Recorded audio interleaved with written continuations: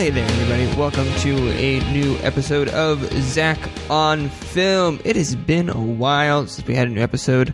2 weeks to be exact, because last week I was tired. I had just got back from Las Vegas. That is Las Vegas, Nevada. I was at the NAB convention, which is National Association of Broadcasters. Whole lot of geeky, just video gear, all sorts of cameras with lenses and jibs and sliders and tripods and drones. So many drones and GoPros and action cams and lights and cameras and actions and just so much. It was so much fun. It was a whole lot of walking. And so that's what this whole episode is dedicated to. Steven and I had a conversation. We kind of broke down some of the bigger news items that came out of the convention, a lot from the different software developers and camera producers. So we talked a lot about that and kind of, we dive into what it means and how it's influencing filmmaking and just kind of my experience there. And Steven used to go to NAB all the time for the company he used to work with. They used to cover it as a news angle. They used to report as press on what the companies were doing. So he is an NAB veteran. He hasn't been for a couple of years, but he went for many, many years in a row. And so we talk about our experiences. It was kind of a little different Zach on Film, kind of more casual this week on the show. But I hope you enjoy it. I think if you are geeky into the film gear, then this is totally something that you can enjoy. Or if you just kind of enjoy our inside baseball discussions about filmmaking. By the way, inside baseball, someone's got to tell me where that term came around. People just started using it, I think, one day and just caught fire, and everyone's been using it now. Someone got to tell me where that came from. Anyways, we talk a lot about film gear and NAB in Vegas and just all sorts of shenanigans. So here's that episode. Enjoy it.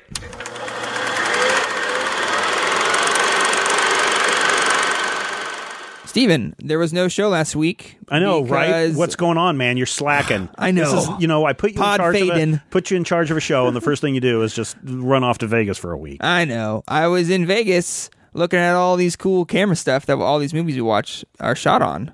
Did you enjoy your trip to Vegas? That's not your first time there, though, right? No, it wasn't my first time there. Is that your first time there as a grown-up? It is my first time there as a legal adult, as so defined by the government. And you were there by yourself? No wife encumbering you, weighing you down? You could just, run around being crazy? My mom and stepdad were there for... when I got there until they left early Tuesday morning. Mm-hmm. So I actually got them exhibit passes and they walked the floor with me. Oh, cool. That's Monday. Nice of you. Yeah. Well, exhibit passes for the floor are, for people who are interested ever in going to the National Association of Broadcasters Convention, so many companies give away Oh, yeah. That's what I gave them. Floor passes. Yeah. And it's great to walk the floor for a day and just see all of the technologies that are there. I have covered NAB for a better part of a decade, from 99 through... I think the last time I went to NAB was 3 or 4 years ago. Mm-hmm. So yeah, almost a decade of walking that long, huge convention hall, seeing all the cool things and know what's going on. And people may be thinking, well, what does broadcasting have anything to do with film? And the first year that I went to NAB was the first year that Sony introduced the the Cine Alta system. Mm-hmm. And it was great because George Lucas came up on stage and was talking about how he was using this he had used it in the making of Star Wars Episode 1, and how he thought at the time moving away from film and moving away from a tape-based system and moving everything into a digital format was going to be the wave of the future. Mm-hmm. And people were kind of scoffed at him. Film will never go away, blah, blah, blah, blah. And then the next year, the Genesis system, or maybe it was a few years later, the Genesis system came out that they used to shoot Man of Steel on. And this year they had, what was the newest one? Was it Ari that had the big one that they were shooting portions of the Avengers on? Yes. The Ari Alexia that was came one. out with some interesting cameras. A lot of the big companies debuted new cameras that pretty much anything you watch now are going to be shot on. The Red debuted a new camera. Blackmagic debuted 2 new cameras. Canon released their new film, their C500, C300 Mark II. Yeah, and the C100 got an update as well, I believe. Yeah, so, we talk about films, and they are all being shot mostly. Digitally, Probably yeah. 80% of all films are being shot digitally. I would say probably it's more than 90 that. maybe. With the exception of some purists like Christopher Nolan. Yeah. Things are shot digitally now. Yeah. And they're projected digitally, and the workflow is all digital. So it's weird. And again, I have gone, and some of our, and probably many of our listeners have gone through this period of when I was in college, I was still shooting many projects on film. As well as video, and I went through a 3/4 phase to a beta phase, not the beta max, but beta SP phase. And then I was there and witnessed Sony unveil the mini DV format when I was in Atlanta and saw people scoff, but instantly saw how that changed. And then we were mini DV for years until, we started recording onto hard drives from Panasonic. Yeah. And then we were recording onto compact flash with Canon, which was one of the first digital SLR cameras. And now today with Blackmagic and the Atomos Ninjas and heck, even these little cameras that we have right now where we're recording on micro SDs, GoPros, and everything. We have moved away from the days of tape-based systems to just working totally in a digital environment. And I really, really dig it. Yeah. On so many different really levels, cool. I dig it. Yeah. It's really great to be on the floor. And you, one, you underestimate the size of this place, first off. It is ginormous. Yeah, the Las Vegas Convention Center is what we're talking about. I didn't get, we were, this is going to be kind of insider baseball on NAB, but I've never been there before, obviously. I've never been in the convention center before. And so we walk into the main place, and it's a South Hall. I see Red and Blackmagic have these huge studios, and we walk around there and I had a couple of sessions to get to, which is just right above there. We walked around there for most of the day. I was like, you were in South Hall. In South Hall. I was like, where is Canon? Yeah. Where? They're way over at the North Hall. And I pull out my thing, and they're in Central Hall. Where's Central Hall? And we had to go outside, and you have this is a huge, huge facility. But it's interesting when you get to those production sides, especially like Central Hall this year, where you walk over to Canon, you look at all their booth, and you walk over to Zeiss, and you look at all the lenses they're putting on all these cameras, and you bounce over another place, and you piece all these things together, and this is what our movies are being shot on. You just look at these different booths, like you get to handle all this equipment. I mean, I probably touched so much money equipment. Oh yeah, that's the thing. Is you can walk up to a camera that has $1 million lens on it. Yeah. And you can play around with that lens. You can point it, you can shoot it, you can see what the zoom ratio is, you can check it all out, you can touch it, you can feel it, you can do everything to it. And it's like, that's equipment that I would never be able to afford. But it's certainly fun to run around and see some of these lenses that they use in Major League Baseball and news broadcasts and everything. I think it wasn't the first year, but it was one of the early years that I went to NAB, was the year that the Canon had unveiled their XL2, which is the camera that looks very much like the old film camera. Yeah, it's a nice camera. And the XL1 just really blew people's minds. But when the XL2 was released, that was such a jump in what they were doing. Even as press, going to their booth, it was 30 people deep from the camera because so many people were trying to crowd around and use that camera and touch that camera. And I could not see the camera as far back as I was. And even with press credentials, as we were trying to talk with our press contacts there, they're like, I'm sorry, we just cannot get you any closer to the camera unless you guys want to just wade through this line. It's like, it was packed. Imagine the Canon booth, packed as it was, 20 people deep. That's crazy. I know, it's crazy. But did you run into any booths this year that were that way? I was really kind of expecting Blackmagic to be super crowded. I was expecting I expected Blackmagic, Sony, and Canon to be really packed booths this year. The thing with Blackmagic is they must have been a huge sponsor of NAB this year because they had a huge flag out in front draped over the convention center. And they had, the biggest booth, I think, of the year. Oh, so really? They were right. You walk in South Hall, and they're right when you walk in. Yeah, I saw them right by the restrooms. Huge space. Oh, no, that was Kessler. That was by the restrooms.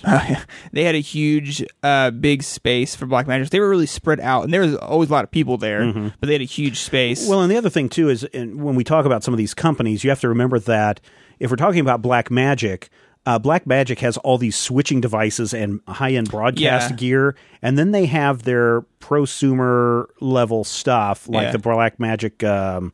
what's the cinema camera? What's the little square camera that you were all hot for? I don't remember. You remember? You know which one I'm talking about. Yeah. and so you have everything in between. I mean, they have a whole line. Blackmagic has this whole line of high-end monitors for color grading. You know, so people don't think it's like, well, why would they have such a huge camera for these, or huge booths for the new Mini that they have, which look pretty sweet, by the way. And it's because companies like Canon and Panasonic, they have high-end broadcast stuff that you would not even know what it was if you looked at it. And then you find out that it's some timer, retiming device that goes in the bottom of some satellite truck somewhere. And and that's one of the big display units that they have. So and again, for people who've never been to NAB, it's really kind of an eye-opening experience when you see so much product at a booth and you're thinking, oh, these guys are just going to have cameras. Oh no, they're going to have every camera, every lens, every product that they have for broadcast and film professionals. To give it and I'll get back to the biggest crowd here in a second, but to give an idea of just like the playability at these booths, I mean, Canon had photo gear, they had all of their cameras displayed, and the thing is, you're not just pointing this thing at people, they build sets, and they hire actors who sit in there for 10 days. This is the same people, every booth, I can't remember what booth it was, I think it was Canon, where they had a guy just chopping food all day, and they're just talking. He's like another mile across the booth, and they're just talking all day. They don't move. They just kind of sit there so that you can walk up and start pointing their cameras and pull focus and zoom in. And you'll notice that Sony for years had some weird jungle tiki thing going on, and the reason why they did that was because you can get all these different colors in one spot. So that would allow you to look at color and judge Canon the color. Canon had that, I think, this year. But so Canon and their booth, they probably had no less than 30 cameras positioned out through. They had a wide booth that was spread out weird, but they had probably no less than 20 or 30 cameras set out. With each camera is set up differently. They either have different body, different lens, different monitor. Every configuration you can do. They each booth, each camera producer had probably a 32-inch monitor and then like an 8-inch monitor on the camera that you could all watch. And so they're not just on the camera. They're like, look at this thing, look at this thing, look at this thing, look at this thing. So they had everything. I mean, it was just crazy. But the biggest crowd, besides the Atomos giveaways at the end of the day, which drew a lot of people, the biggest crowd I remember seeing at a booth was for this company called 3D Robotics. Oh yeah, their new camera, right? The new drone, the Solo drone. We were just walking past, and there was this huge crowd, and it was on the first day, and they were giving like one of the big first presentations of it, and there was a lot of people crowding around. So the idea behind this drone, and here, I've been talking before about the DJI Phantom, which I have now. DJI unveiled the Phantom 3, which has got the 4K camera built in. But the thing about this Solo is, it's basically automatic flight, where it will follow you around. Where you want it to go, and you don't have to worry about it. It takes care of everything else. There's a lot of different settings they have built into this, and they call it selfie mode, which is essentially it'll follow you around. Now there was another company. Did they talk about the technology behind it? Because there was a company, I want to say like 2 years ago, called, I want to say Black Dog, but that's not it. But it was basically a company that was selling these quadcopters that you wore a thing on your arm, and it tracked you and followed you wherever you went, always kept the camera trained on you and all this stuff. So when I saw the news of that, I was like, I'm wondering if they're incorporating that technology from that other I haven't seen, the guy that went last year told me about this technology, and I found him again. I can't remember their name, but they have a thing like that you attach to like your tripod head or your gimbal mount on your thing. You wear a marker on your body. They've been running a lot of those. Follow me. They've been running a lot of those on the YouTube. Really? Right now, a lot of commercials for that. Yeah, and it's like $700. Yeah, it'll pan around. It's interesting. But so this Solo drone is really freaking awesome. Is it bigger than the DJI Phantom? No, it's smaller. Yeah, probably just a little bit smaller. It's pretty comparable in size. Now, does it have its own integrated camera, or does it use a GoPro? Or it uses a GoPro. I think the thing about the Solo that I think is a real big draw is that it's future-proof, and so that's why I think they don't have an integrated camera. Where you can buy the base model. I think it's going to be $999 for the base model, and then you have to buy the 3-axis gimbal, and then it doesn't come with a GoPro. Right. So the gimbal, I think, is another $300. You tack that on there, so they don't. That's why I think they don't include the camera on there, is because they want you to. Well, even if GoPro comes with another high res camera, you want to be able to just slap it on there and go with it. Yeah. And so, but that the same thing with the engine.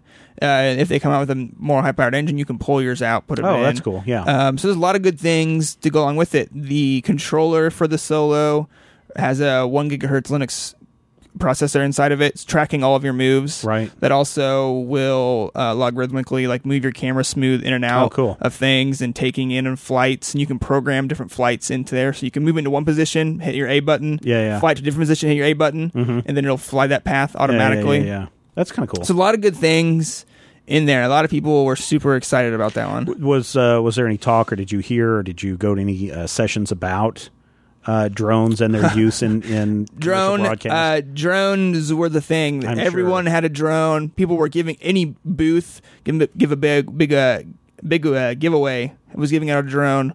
I went to at least one presentation on drones. They had a drone pavilion. There's I think 4 flight cages that different companies had set up besides the main one people can do presentations at. Yeah. One of the I was at Shutterstock's booth listening to a thing on drones, and one of the DJI guys brought up a lawyer who was working for the Obama administration over drones, and she just started her own firm to help people with drone get their license. Whatever their license to do. So it looks like FCC. We're going to have to go get license for everything. No, she was just setting up to help people with the paperwork to get approved to get that new license thing you have to get right now. Ugh. So that was big. People were all over that. I mean, Blackmagic released the Mini Ursa, which is essentially, they say, designed for drones because it's all completely remote controlled. It's really small. So it's very small. I mean, it's probably like 1.5 GoPros or something. It's tiny. Yeah. So they say it's kind of designed for that drone technology. So that is a big thing. So what I'm curious. I mean, there's too much to cover all the big things. I mean, did you even go into the North Hall and see all the satellites and antennas and all the microphones that they have up there? That is where they were doing a lot of the weird offshoot conferences, like Sprocket, Upstart thing was there. And New Media Expo had some people. Oh, yeah, New Media Expo was going on. Yeah, that was going on at the same time. So, did you run into Brian Ibbott, who won a lot of awards? No, I saw their he cleaned up. feed, Brushwood cleaned up. No, I never saw him. But yeah, they were there too. So that wasn't much in the North Hall. I ventured over there, I think, like mid-Wednesday. It doesn't look like there's much over there, but it's like it's that's still where a big space. That's where they put all their like satellites and antennas and all their like. There was a lot of that hardcore stuff in the outside upper pavilion. south. Oh, really? Oh, Okay. no, outside pavilion. You're right. Yeah. I walked in between Center Central and Hall and- and North, and that's where everything was. Yeah. So I'm curious, what were the things that you were, when you were told that you were going to go to NAB, what were the things that you were most interested in seeing or doing at this as far as the technology side, or just in general? Well, in general, I just really wanted to see all these cameras I've seen online and get my hands on them to see what they're like. So getting to see a RED camera and see what the imaging that can come out of there, same with a Blackmagic and a Canon, and see all that thing was really, really interesting to me. I mean, dang, I learned that I don't understand. I haven't learned much about, because all the formats, you always hear about workflow. You don't understand what they're really meaning about workflow until you get there, and they're like, here's what our workflow is, because you have to figure out how to handle these huge files. So getting a better grasp at that was really interesting. It was pretty much just see all the technology that I don't get to see in any day. Drones, these cameras, lenses, jibs, sliders. Actually, one of the things I really got interested in that I never expected walking in was the monitor recorders, like the Atomos systems and stuff. I'd heard of Atomos before. I've got one over here. Do you really? Yeah. It's one of the first ones that they had. It's not even, they don't even make it anymore, but I'm using it with my Canon. Yeah. It's great. They are awesome. They have a new, Samurai Blade or whatever it's called. The Shogun. Shogun, that's what it's like $1,300, records 4K RAW. Yeah. Thing is, though, I guess the thing that people don't know is that your camera has to be able to output the 4K. Output 4K. Yeah. So you can't hook it up to your Canon 5D Mark No. II or whatever, No. Mark III, and expect to get a 4K output onto this device. So if you've got a camera, and what's nice about these is it's a digital hard drive, essentially, where you're recording direct to the hard drive, and you bypass all the internal mechanisms of the camera. So if you have a direct out that bypasses, the sensor processing, you can get that raw video right onto your hard drive, take the hard drive, and then go right to your edit. Yeah. You don't have to worry about little cards. You don't have to worry about data transfers or anything like that. And the other thing nice about the Shogun and their Samurai and their Ninja systems is the monitors on there serves as a secondary outboard monitor for you. And it's fantastic. And now the later models all incorporate scopes, so you can check on your levels and your brightness and all that kind of stuff, check on your color. They're fantastic little systems. I think with the Shogun, you can actually load your LUTs in there too. Yeah. And those are really good. And so there's always like the big company, and then there's like 10 smaller ones that do the same thing. So then you walk around, you get to see theirs and see where they're all kind of similar. Did you go? I'm just curious. Did you go into like the dark corners of NAB and find all these little tiny companies and see what they were were selling? I was really interested because you would see like the France Pavilion. We have all these French companies, and they're just like all grouped together. But I walked the whole floor. I talked to a lot of people from different countries, which is where you find a lot of interesting things products or coming out. things that are cheaper. Yeah. I remember my first hard disk recorder came from this little company. The guy saw that I was with press, and he's like, here's our company, City Disc. And it's one of the very first hard disk recorders, and let me send you a unit. And so I brought it. I think we used it in class a couple times years ago. But it was like, oh, wow. And I found this in one of these little recesses of NAB, not on the main thoroughfare, but off to the side, tucked away, are these little booths that are just selling these products that are more than likely the companies there showing their technology because they're small and they're off to the side because they can't afford a big space. But what they're developing are things that are coming up. Yeah. So I was walking through, and there's this thing called Axiom. Have you heard of this? Yes, I have. The open source camera, which I'd never heard of before. This has been... it's been going on for a while. It's been going on for a couple of years now. I want to say that this is I thought they were doing something with Kickstarter at one point. They did. They do a Kickstarter. So they had their first model there. So this is an open source camera. They had a version of it there last year too. That's possible because I know the one they had two versions there, and the one I saw that was on the main display was their older one. Right. So it's an open source camera that pretty much allows you to do anything. You can get any sensor you want in there. I think everything they had there was super 35 mil. But then it allows you to put any mounts you on there for any lenses you want, and it looks like you just look like a giant like a box with with a lens, and you have all your computer parts in there. And so they had a big one that was probably like 5 inches or 6 inches by 4 inches, and that was their first model. And then another one that was probably 4 by 3, and then they had some stuff on there where it looks like a kind of a regular camera now, but even smaller than like a Red or something like that. So that's really interesting just to see that weird stuff in the corner you talk about that you didn't think you'd ever find. But then there's also some big corporations with some big announcements. Obviously, we were talking about Canon earlier and some of the others. Apple surprisingly had something that kind of took me by surprise. Yeah, they weren't even there. Well, they haven't been for the last couple of years because they're just like, look, everybody's already using our stuff, so why do we need to go? And at the time the attitude was, well, we're number one, so we don't need to show up. And they were putting a lot of pressure on Avid and on others. Now I can't find my link to my story, but Apple showed off a new... the new motion graphics thing, right? Not the motion graphics thing, although that's kind of cool. I'm talking about their depth compositing with their... Oh, you know what? I didn't see that at the show. But I saw that a couple days ago, but I didn't read anything about it. Yeah, this is their light. I want to say light bridge, but that's not it. God dang it! I just had the article up earlier tonight. Oh, here's boop boop boop.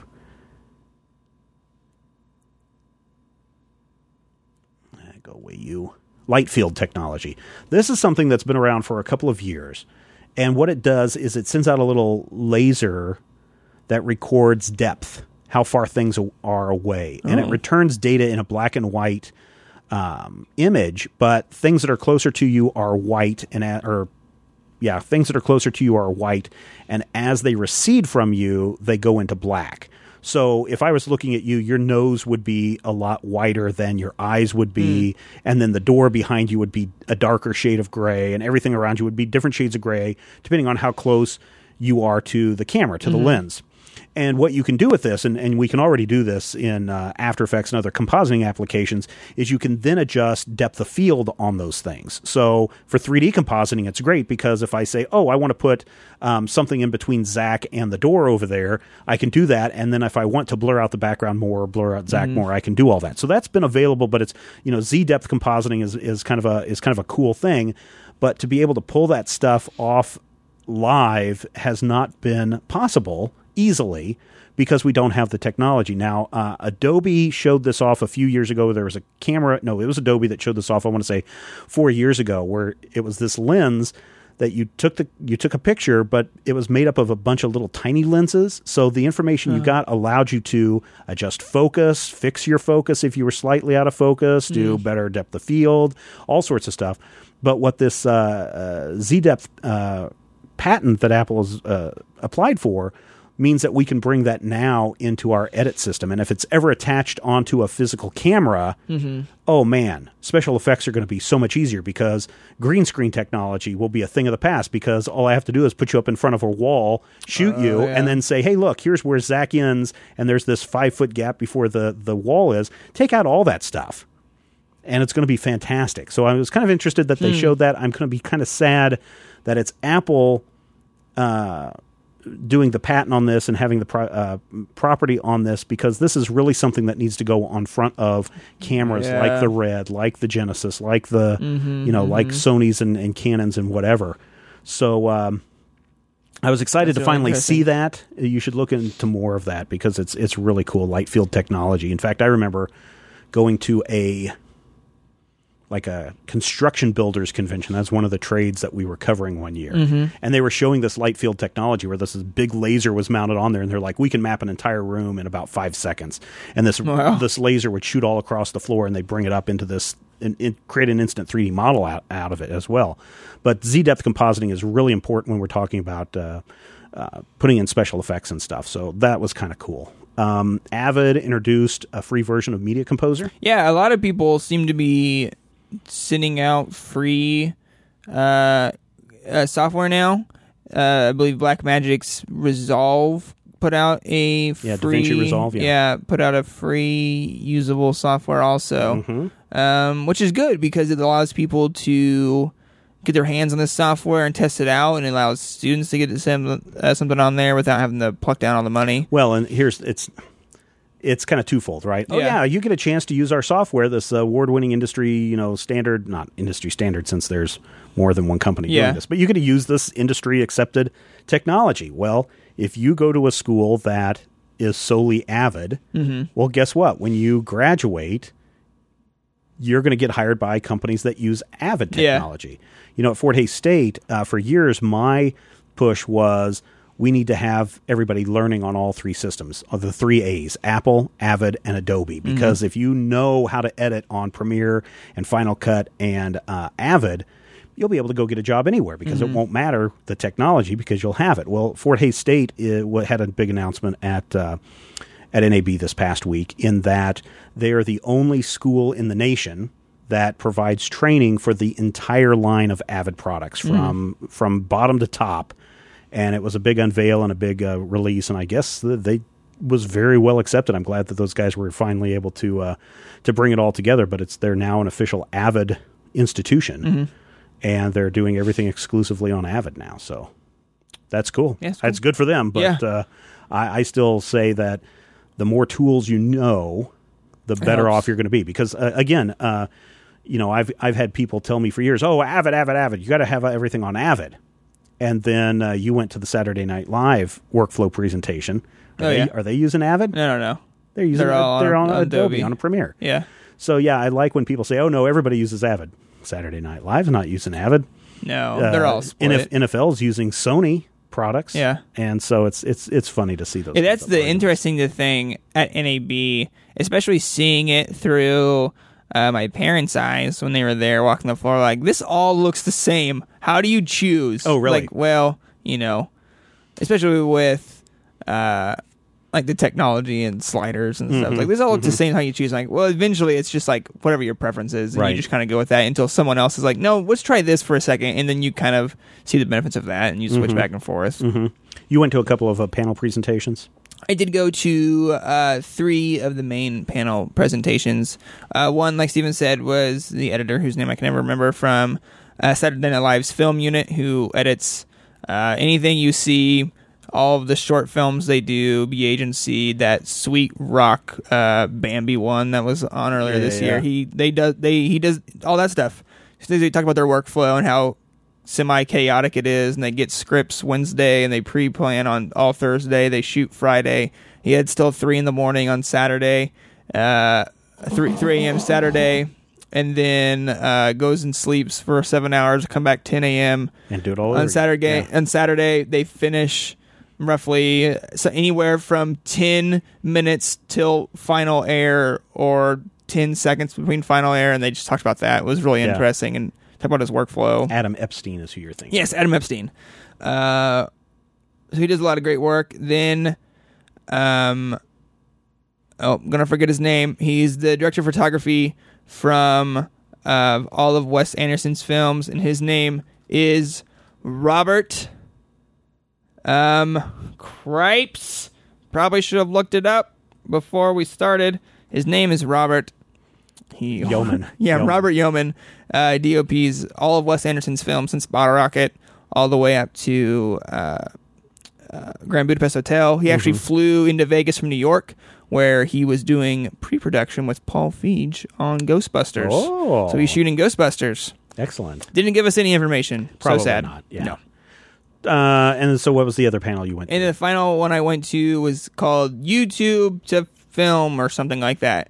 And it featured Ryan Connolly of Film Riot, and then the other 2 guys who are big that I I've actually never knew them before. Oh, the 2 guys, Sam and Nico Sam from and Nico. God dang it, whatever their channel is. blowstuffup.org. Yeah. Well, and then so yeah, Freddie Wong is Rocket Jump. I don't think he was. Freddie Wong was not on this panel. He was doing other things there though.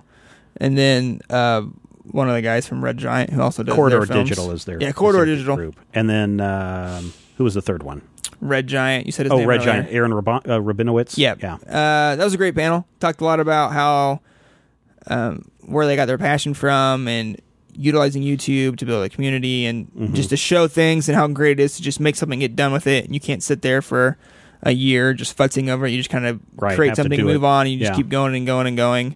And a lot of people asked what they're looking for in the future. A lot of it's feature film, and so that was really good just to hear about what those guys and what it's like to create things like that on a consistent basis. Next, we talked about crowdfunding because Corridor Digital has Patreon. They do have Patreon.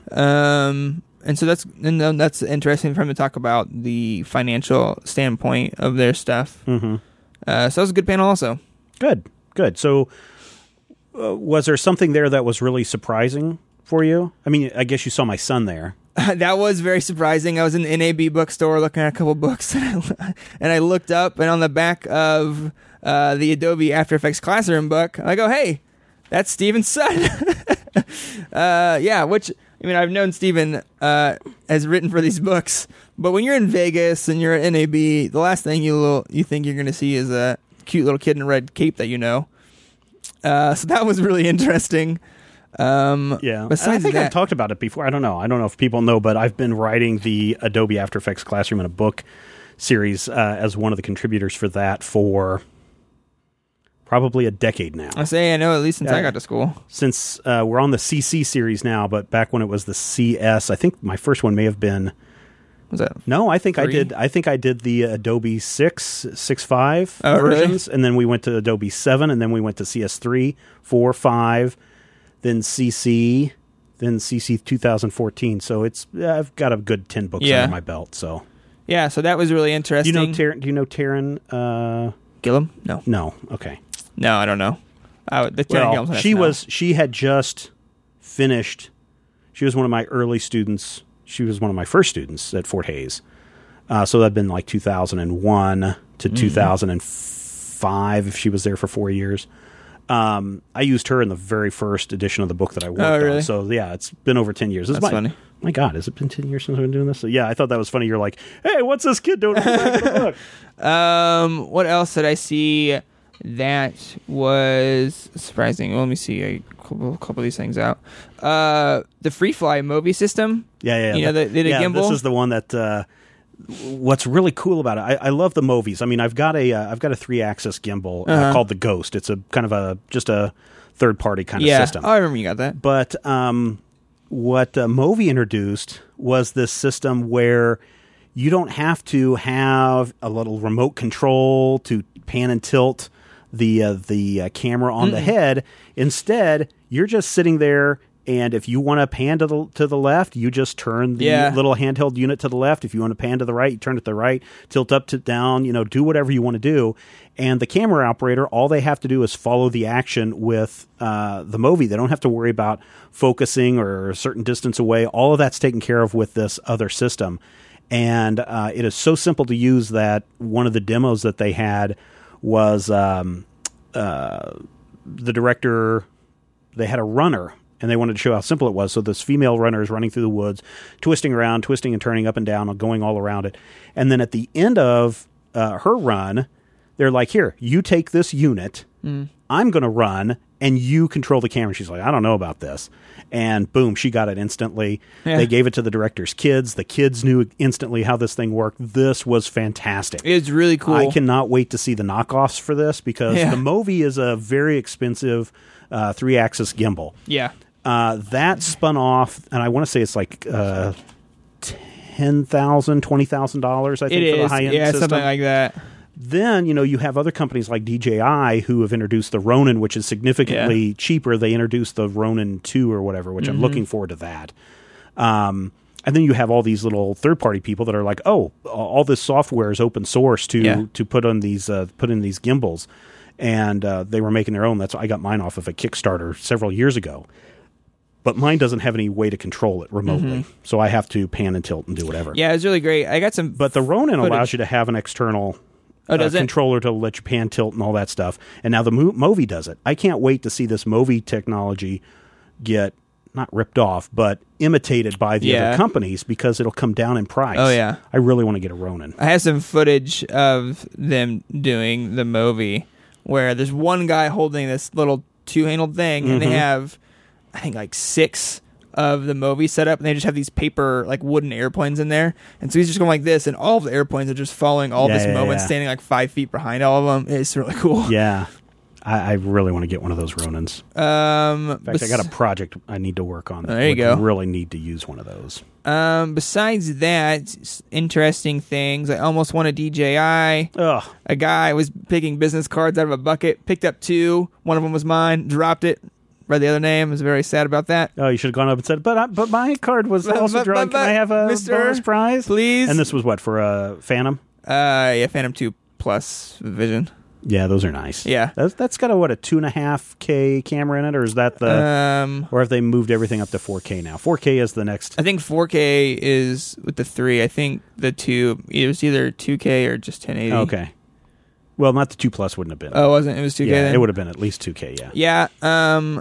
It's crazy to think how far we've gone up in Ks, like jumped so quick. Well, yeah, there was this time where we were making the migration to HD since the 80s, since the 70s. Oh, yeah. But, HD just wouldn't take off. And then the government basically forced everybody to move from analog to digital, and HD was already there. But the time that we've moved from HD as a generally accepted format, which would only be like 2001, 2002, something that, to now where we're at 4K resolution, and you can buy 4K monitors, TV sets, and whatnot for your home for stunning, spectacular footage. I mean, Apple has been rumored to be coming out with an 8K resolution monitor very soon. And it's not going to be surprising that, well, of course, many of the cameras that you saw were already shooting in 8K or 6K at the very least. Some of those cameras were already shooting in 8K. Red seems to push the K faster than anyone. Yeah. If they can get their product released. Oh, that shouldn't say that. There was a time where it was like, when will this product be released? But yeah, they jumped that up very quickly. Yeah. I am going to bet that by next year we will be seeing 10K stuff being shot. Yeah. So this is going to be, maybe even 12. So it'll be 4 times the resolution of film resolution, and it's going to be stunning. And it'll be just like looking through a window out into the world. Yeah. Red, and not of a film thing, but broadcasting, they were on display with their 4K broadcasting. Yes. So that was a big deal. In North Hall, actually, I saw an 8K video. It was, it's a huge screen. Yeah. It was I think it's the one that kind of they showed trippy it. looking into it. I think it's the one that they had at CES. Maybe. From a few months ago. Yeah, it was really clear looking into it. Adobe announced a whole bunch of new software updates, and the character animator, you were one of my students, and of course, being able to write these books, I have access to all the software ahead of time as a beta user. So the day that Adobe says, okay, you guys can start talking about this now, I always come into class and say, hey guys, let me show you this stuff. So I went into class the Friday that you were in the air, I think, or whatever. It was it was like, well, maybe it was Wednesday. I forget whatever day Adobe said it was okay to talk about. And I went in and said, hey guys, let me show you Character Animator. And they're just like, ah. Oh yeah, it was really funny watching them do that stuff on, because they had talked about that for a while. They've been rumored about it for a year. It was under some weird beta name. One of their Max conferences that they had. And so seeing them, that was really interesting. Adobe's putting out a lot of good stuff, especially I think Premiere. They've kind of consolidated a lot of their coloring space from SpeedGrade and putting a lot of stuff in Premiere, which is really nice. And you've seen that morph transition. Yep. That is to help your jump cuts. Yeah, that was really freaky cool. Awesome. Yeah. So Adobe put a lot of cool stuff. I've got it all here, Zach. Oh man. So yeah, NAB.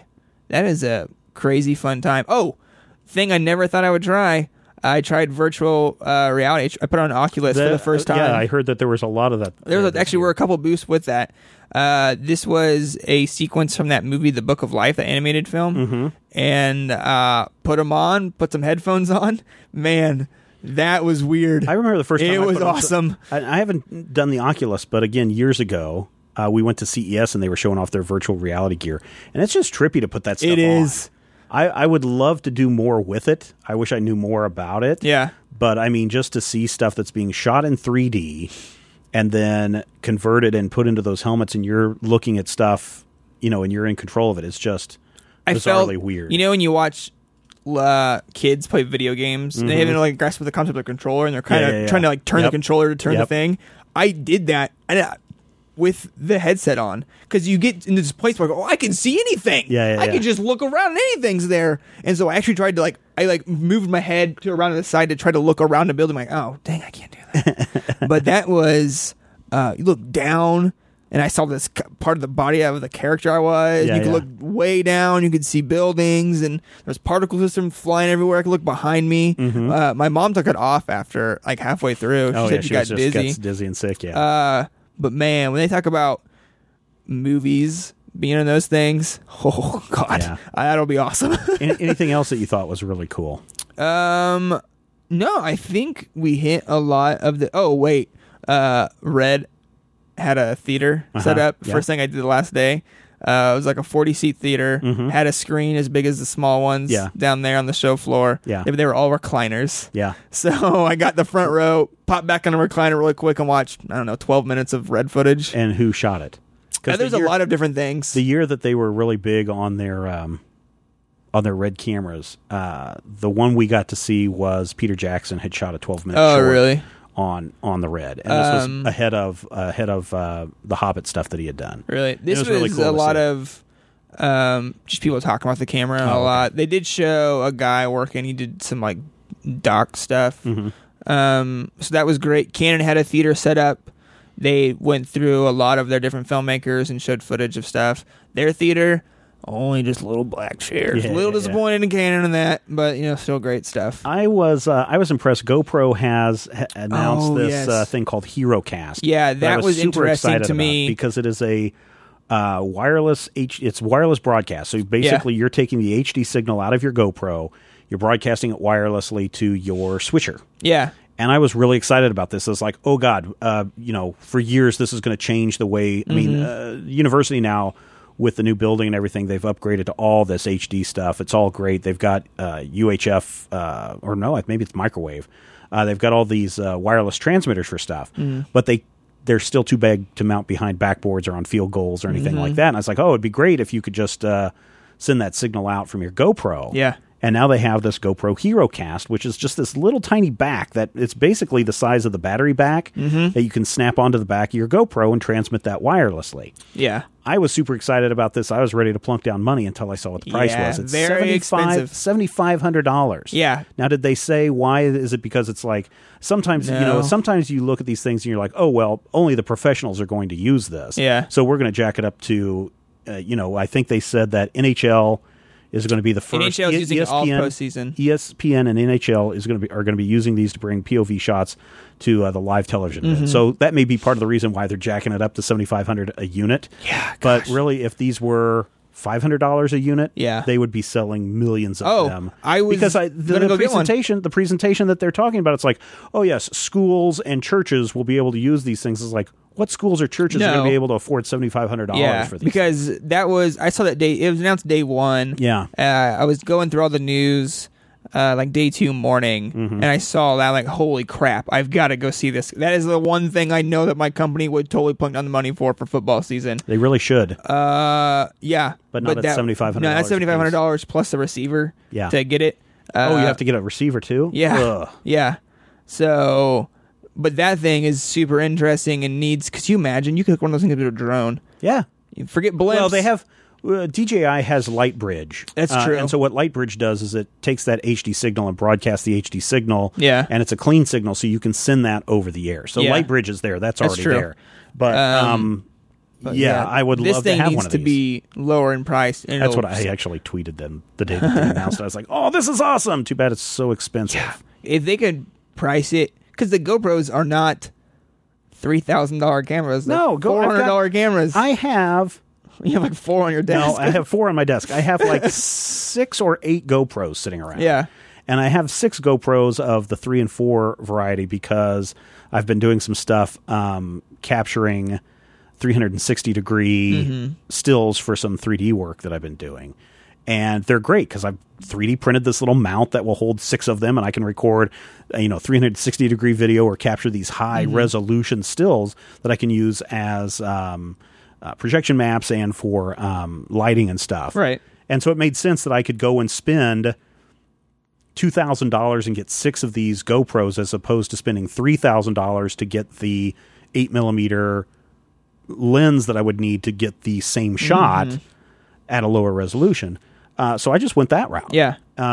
So yeah, it's easy to just grab these GoPros. I mean, they sell them at Walmart, for gosh sakes. Just go and grab them off the shelf and throw them in. So yeah, I've got a couple of these sitting around. Yeah. I love them. I think they're fantastic. Yeah, I wish that company would lower that price by a lot because they would sell so many of those things. I was looking for some things to, even just getting these to my, some wireless broadcasting stuff, even if the Wi-Fi was a little bit better without the delay to get the video, because when we're doing our Finally Friday show or when we're doing the Major Spoilers VIP stream, it'd be so much easier to have, 3 of these cameras sending out the wireless signal with 0 delay, and then bringing those into Wirecast and then just sending that out. But sadly, that's not quite there yet. Although iPads and iPhones have an app in there now that you can use to wirelessly transmit your signal back to the Wirecast system. Oh, yeah? So, that's nice. Yeah, I guess. I'm a little disappointed in Telestream overall, but whatever. Well, that happens. What else, Zach? Besides that, did you look at any fancy lightings or microphones or anything like that? Fancy lightings. What did you take back to your boss to say, here are the things that we definitely need to buy next year for us to do our work? Well, that's an interesting question. For me, that was pretty much just the new tech TriCaster Advanced Edition software with the help of the streaming multiple sources and integration for bringing in like data sheets of your graphics, which was really nice. That's pretty much what I'll be pitching to them. I am making a pitch, hopefully in the next week, about getting a drone. I have a plan for that. Besides that, not much. Which kind of drone are you going to get? Well, that's up to them. You got to take them down. I'll be more than happy to pull out my drone and show them what my drone can do, and then I'm sure we can go down to the university and look at their S900. No, that's not on the bill. It's either going to be probably either.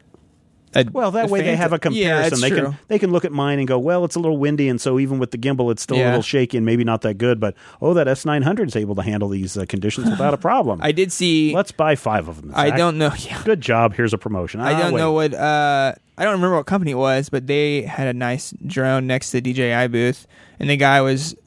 He put the controller from my face to show off the gimbal. Yeah, and is bigger than the DJI. So it's a pretty big, a little bit bigger drone. And he starts whipping that thing. It's like on that screen. That was rock steady. It was an impressive system. So I got this little thing. It's the what is this? Fujitech. I forget what it is. Mm-hmm. It is a little. They make these for not just the GoPro, but this is the G3 Ultra that I got for my GoPro. Mm-hmm. And we were talking about the Ronins and the Movies and everything. They make these for like the G3s, the little tiny Lumix type cameras. Yep.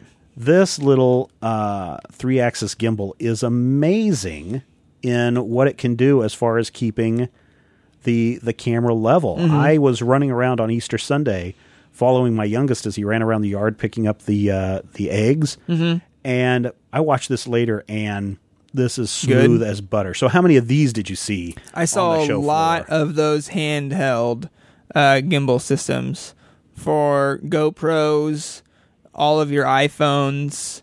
Those were a big deal. I probably saw 7 different models. They all look pretty much the same thing, but they're all just little handheld gimbals to attach a GoPro or your iPhone to, which is incredible. Because they're really fun. I mean, this is like a couple $100. Yeah, that's what they're mostly, I think, priced around. Is probably like $250 to $350. If we had a little bit more, technical expertise, these brushless gimbals.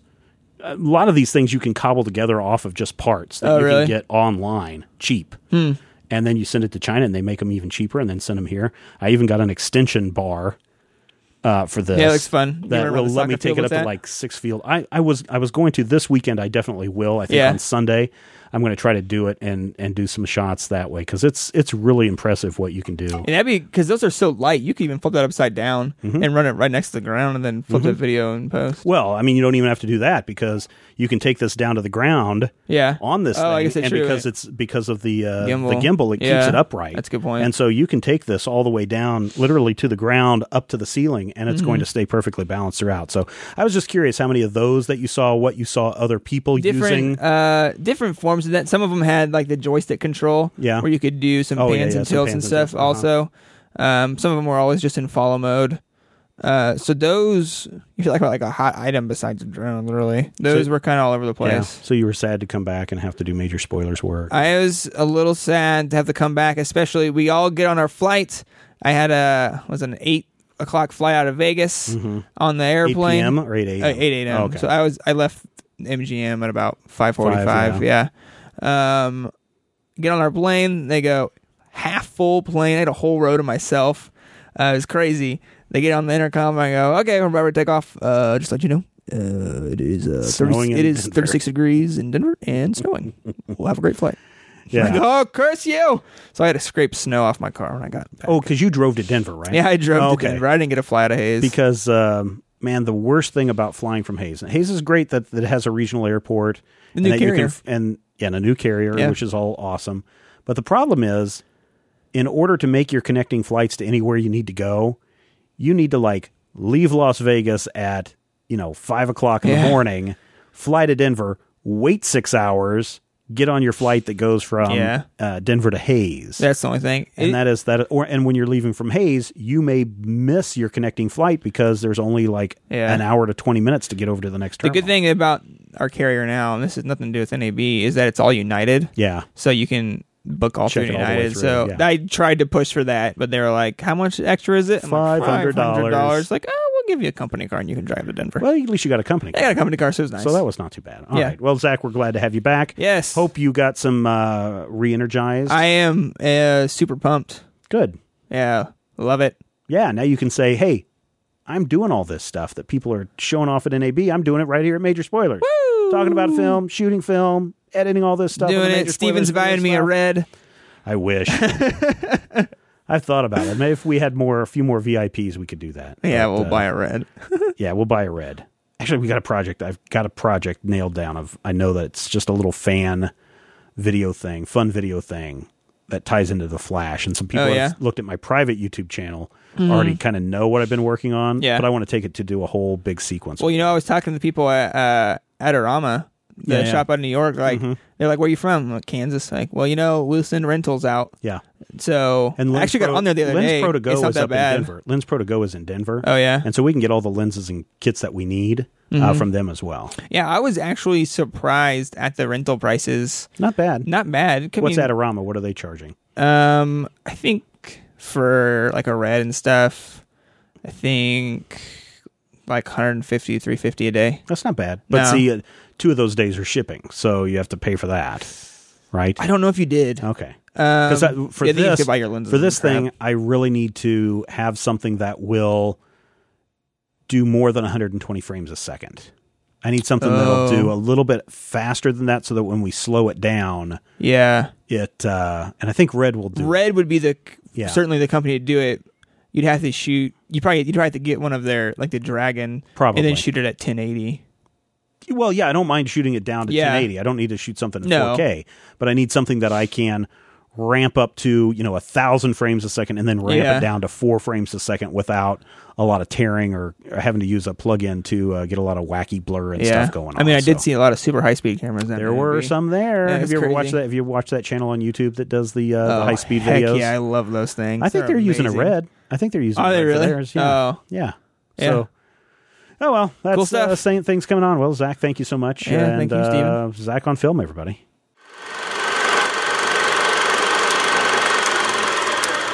I hope you enjoyed that episode and that talk between Steven and like we talked about on the show, if you ever have an interest of going to NAB, there are a lot of ways that you could get onto the show floor for free pretty much every day. All the companies, like we said, give out these codes where you can sign up for a free hall pass, essentially, and you can just walk the show floor. Not going to go into any of the sessions or speakers. It's a whole lot. There's even like a whole academy almost that's a part of NAB that I didn't go to, that have people that actually teach classes over software and how to use After Effects and Premiere and Avid and all sorts of crazy stuff.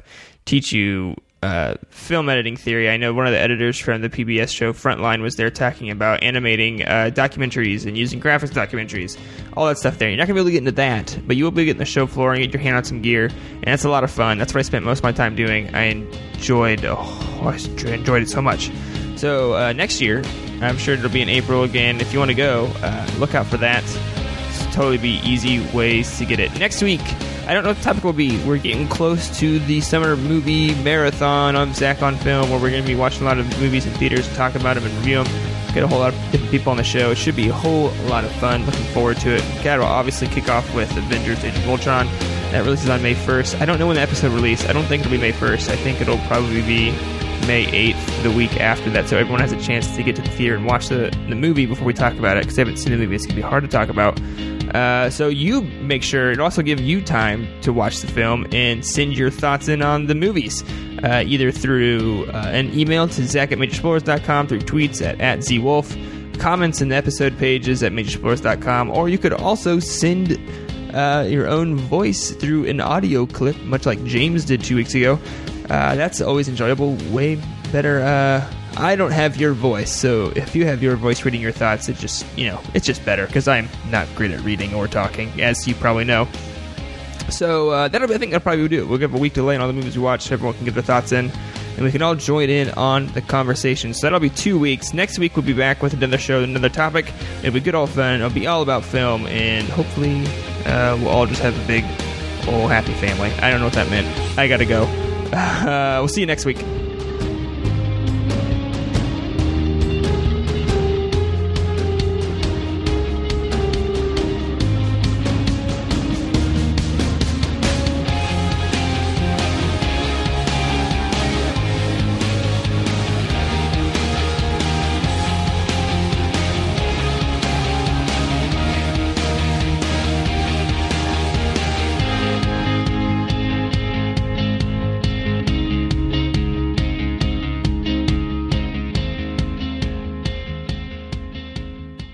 This podcast is copyright 2015 by Major Spoilers Entertainment, LLC.